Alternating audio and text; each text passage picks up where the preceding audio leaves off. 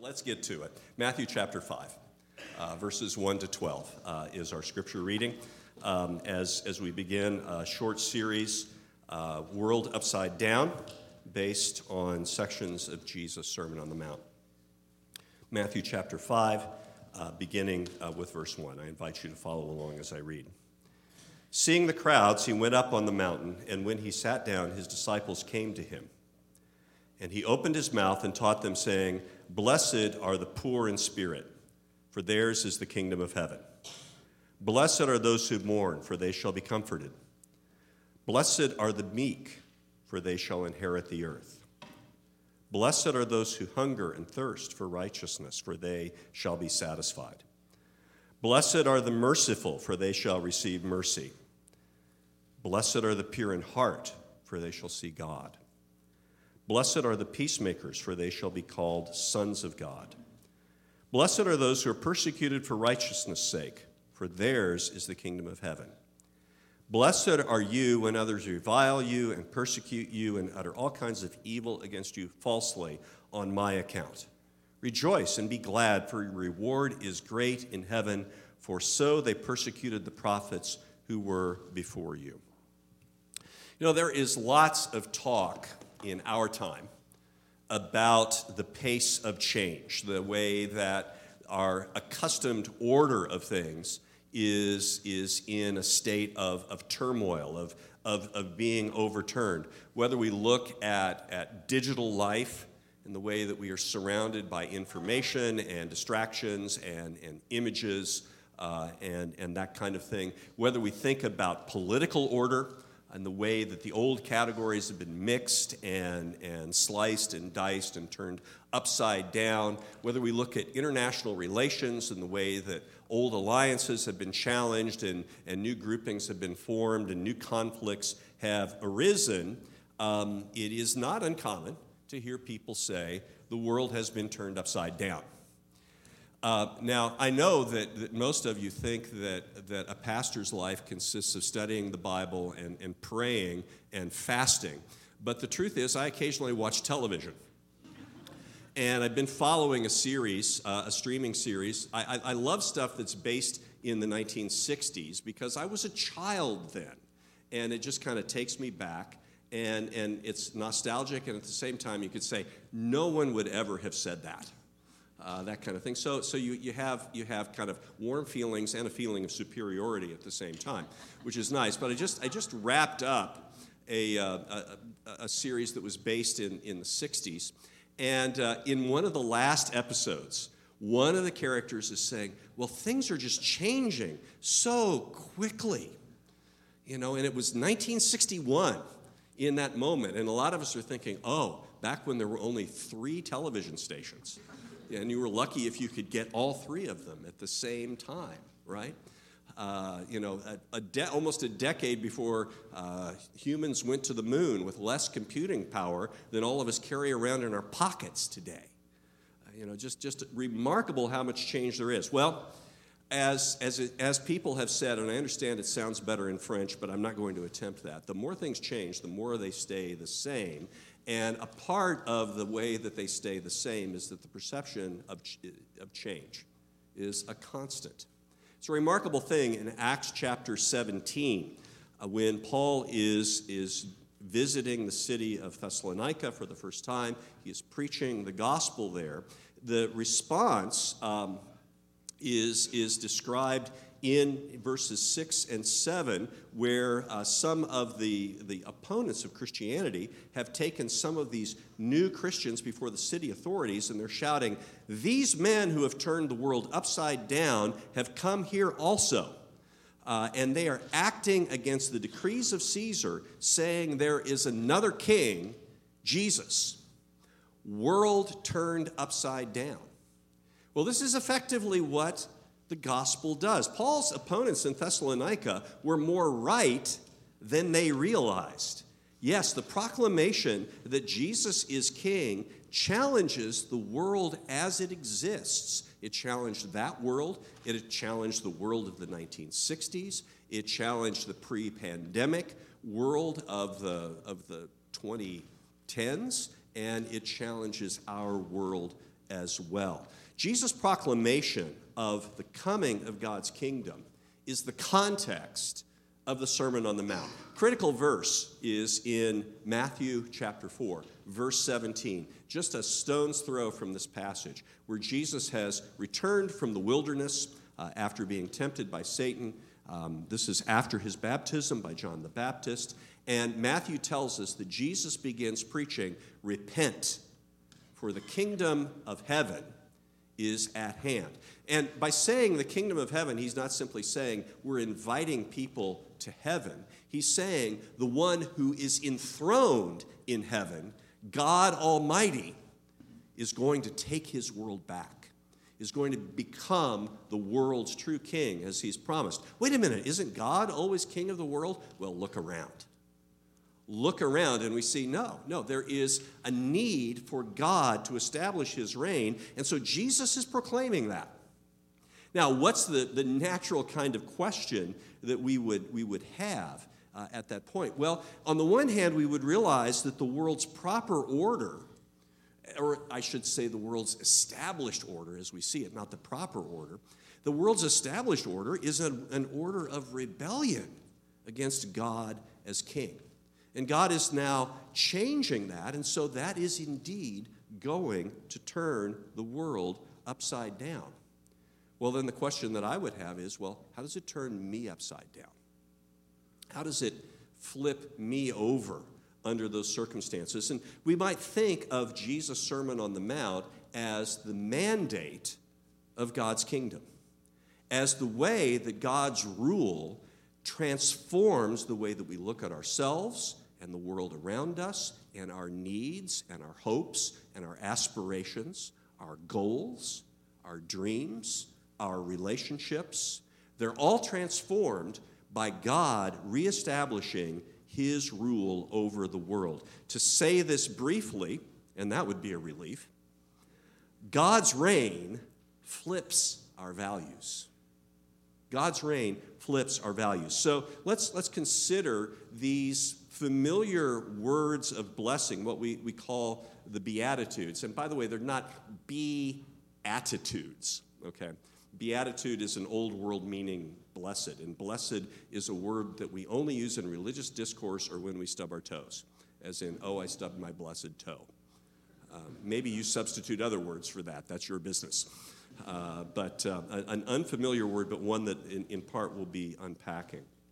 So how does this statement of blessedness begin to transform our values? Well, it begins to transform who we aspire to be.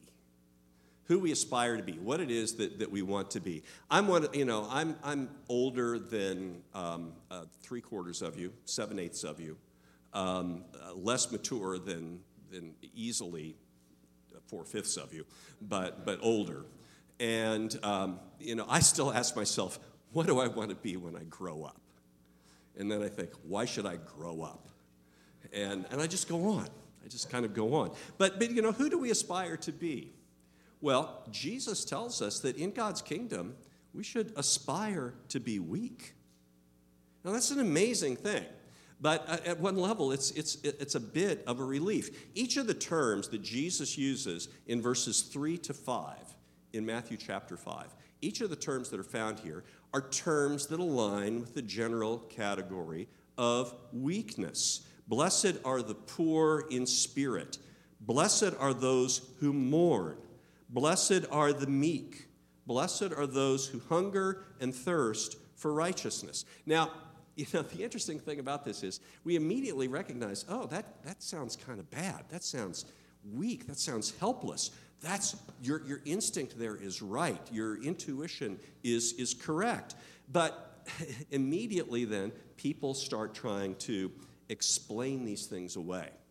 For example, we look at poor in spirit, and we kind of skip over poor, and we go to spirit. And we understand it has to do, with something inner, with an attitude. And then we need to realize, but that attitude is an attitude that aligns with being poor.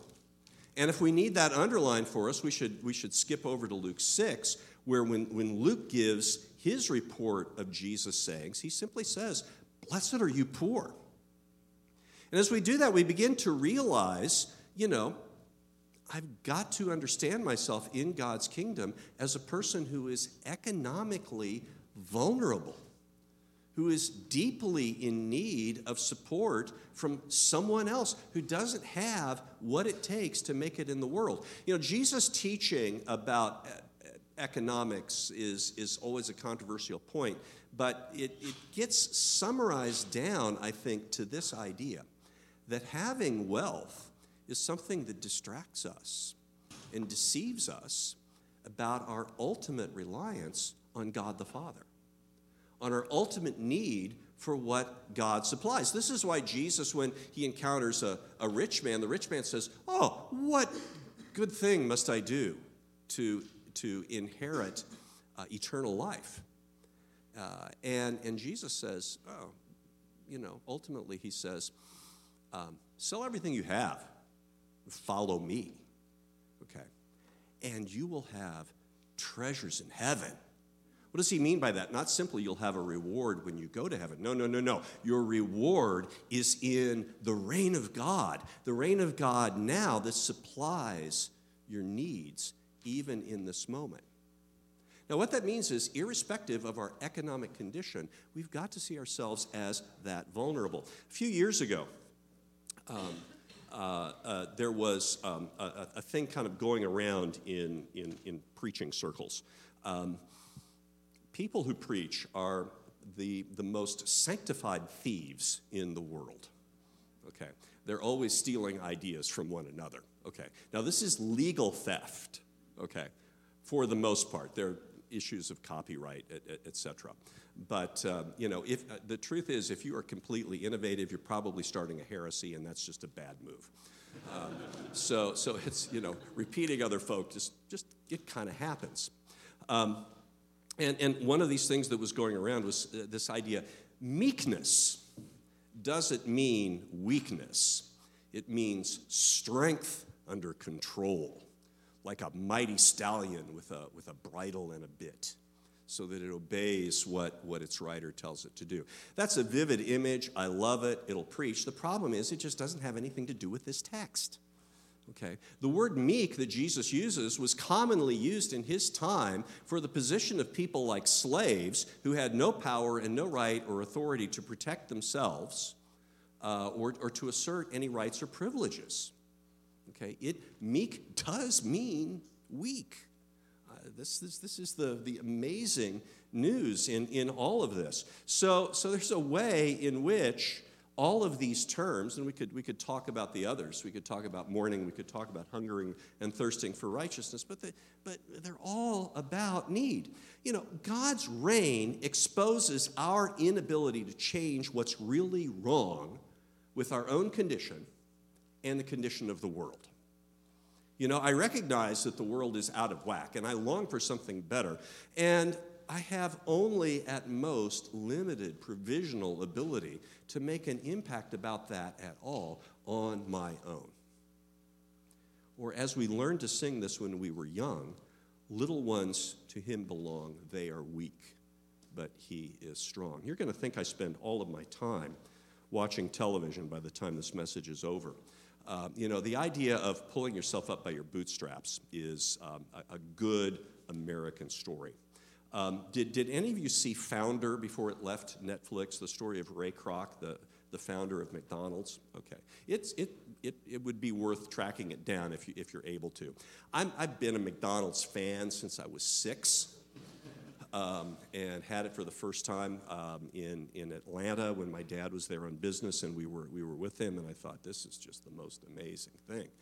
Well, the story of Ray Kroc in Founder is a suitably mixed story, because you see his determination to see this business through, but you also recognize that he was a mix of ambition and hard work and deceit and blind luck.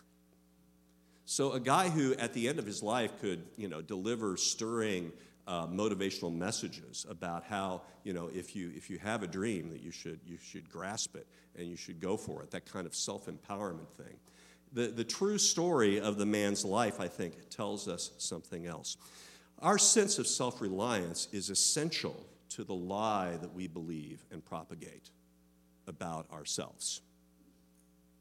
Most of our lives are spent in complete dependence on others. And some parts of our lives accentuate that. And that's the real reality. But God says, I come to bless those who are weak as I establish my kingdom. God's reign is for those who have needs and know it. The rich man was told, in the wake of his exchange with Jesus, Jesus says it's easier for a camel to go through the eye of a needle than for a rich man to enter the kingdom of God. And the disciples said, well, if the rich can't do it, then who can? And Jesus says, with people, this is impossible. But with God, all things are possible. God does what we can't. And that is world upside-downing good news. Jesus ironically calls us to embrace our weakness, not to compensate for it, not to cover it. What else does this passage call us to aspire to be? Well, it calls us to be, and here's a good religious word, godly. But it's the best word that I can come up with to summarize verses 7 to 9. Blessed are the merciful. Blessed are the pure in heart. Blessed are the peacemakers. These are all characteristics of God, of the God who reigns. He comes in his mercy. He comes in his purity. He comes with his peace, and he blesses us with those. And so, as subjects of God's kingdom, and notice subject is not a word in this meaning that we use very often in the United States. We're citizens. But in a kingdom, you're a subject. Subjects of God's kingdom are going to be like the king. If God reigns and brings his mercy and his purity and his peace, then that's what his subjects take on. Note well here, the focus of God's reign in this passage is on God's graciousness. It's on the way that he calls the unworthy to belong to him, to receive what more than arguably, less than arguably, however we want to say that, they don't deserve. I don't deserve any of this blessing that God is giving, but he gives it. And so he calls me to be a similar kind of a vessel. This is why later in the Sermon on the Mount, Jesus says, don't judge other people. He's not saying you don't have any sense of right and wrong. You're unable to recognize the difference between what is true submission to God as king and what isn't. He says, you're not the judge. You're a vessel of God's mercy. God alone remains the judge in God's kingdom, and there is a very real judgment because God reigns for those who don't receive the mercy that he gives. And let's notice as well, the emphasis here that Jesus makes is transformed by that phrase, in heart. The purity is inward. If we lived in Jesus' time, we would be thinking about the way that the Pharisaic rabbis taught a very rigorous kind of religious observance that was also very tangible. Well, if we live in our own time, we know how religiosity, the outward observance of religious duty and even of ethics, can be a subject or a substitute for genuine subjection to God. Jesus will emphasize in the Sermon on the Mount, true purity in God's kingdom exists where only God can see it. Man judges by the outward appearance.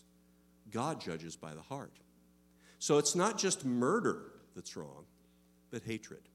It's not just adultery that's wrong, but lust. If you give alms or pray or fast, Jesus will say in chapter 6. And those are three duties that all of his audience would have embraced and understood. He said, if you do those things, don't do them to be seen by people, because people, they're not your king.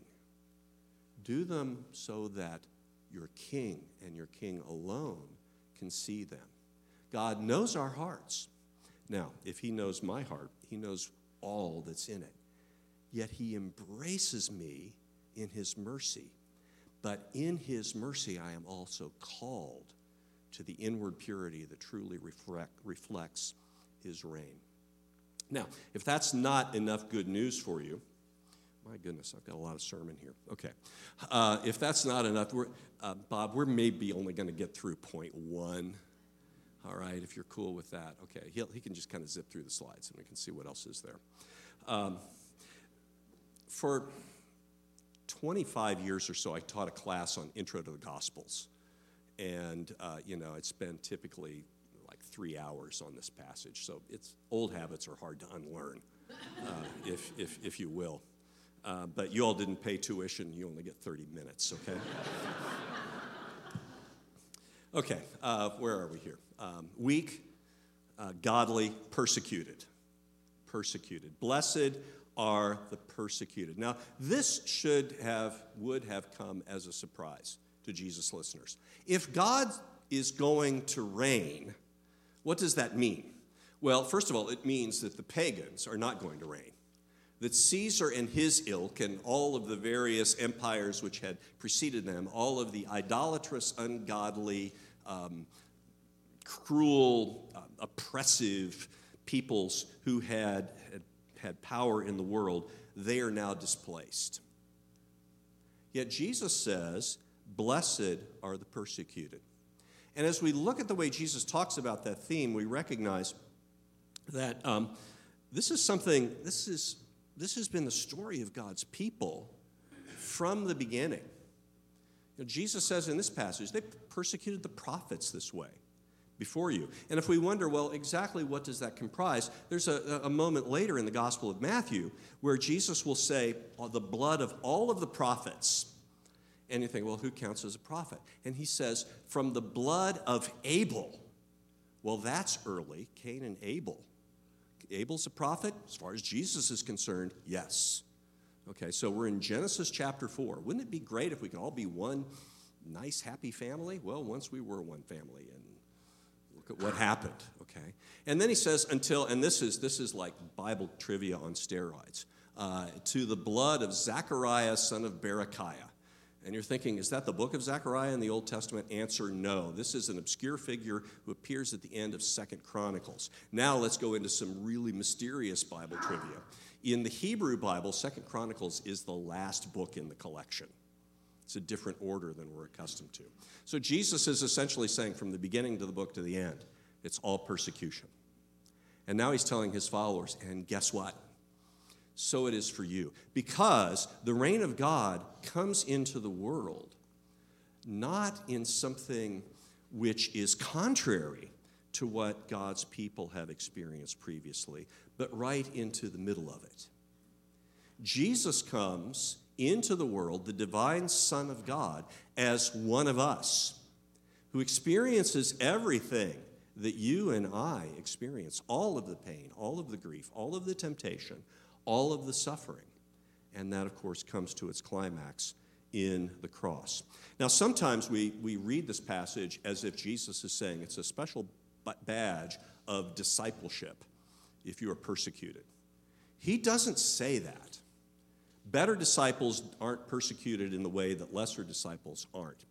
These experiences are random, they are unpredictable, they do not categorize us, they do not rank us. Ranking is fundamentally not consistent with the nature of God's reign.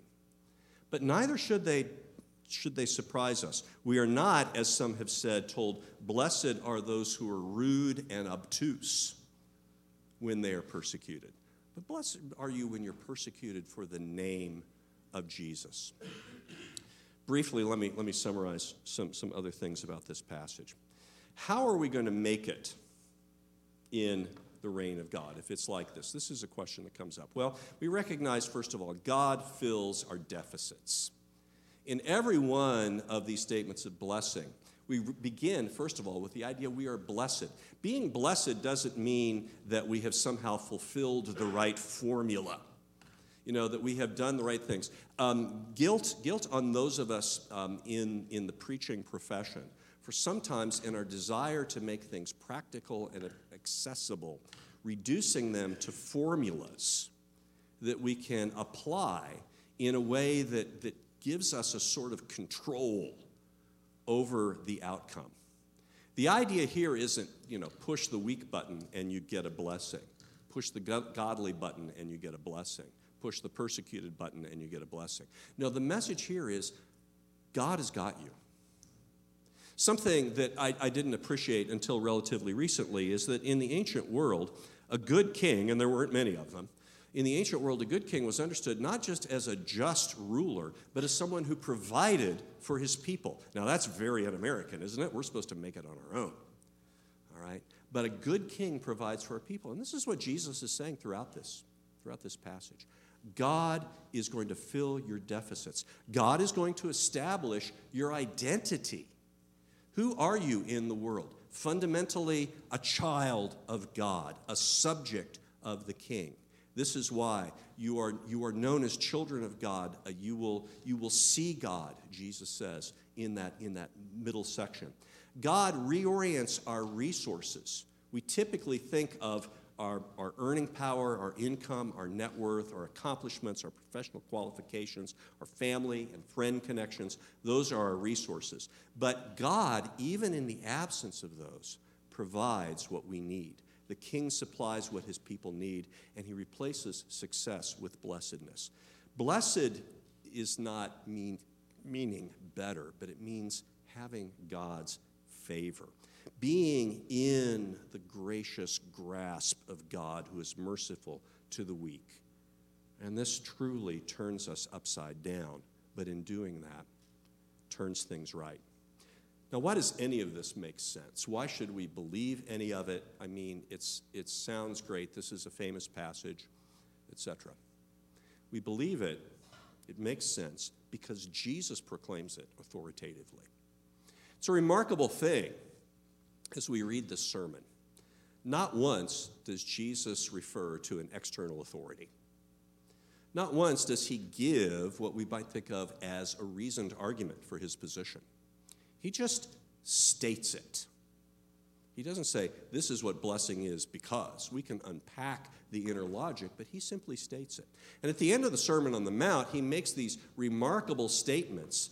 Not those who call me Lord, but those who do what I say. And so the one who hears my commandments and does them is like the one who builds a house on the rock. And when the floods rise, the house remains firm. So it is for the one who listens to what I do or what I say and who does it. He bases everything on his own authority. Now, why should we believe his authority? Well, first of all, because he did this himself. As we read this description of blessedness, we see in it a portrait of Jesus. That even though he has almighty power, which he freely exercises for those who are in need, he never uses that for himself. And that becomes supremely epitomized as he is crucified. And his opponents say, he saved others, let him save himself. If you're God's true king, come down from the cross. And he doesn't, because he is God's true king, living out the kind of life that we are called to live as God's subjects, but have failed to do.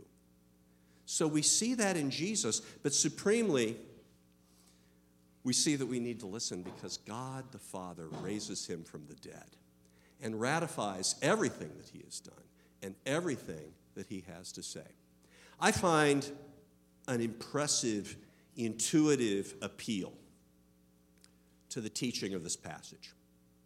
Even though it takes everything that I'm accustomed to think and a lot of the habits by which we have ordered our lives and challenges them at a most fundamental level, I nevertheless find these teachings deeply intuitively appealing.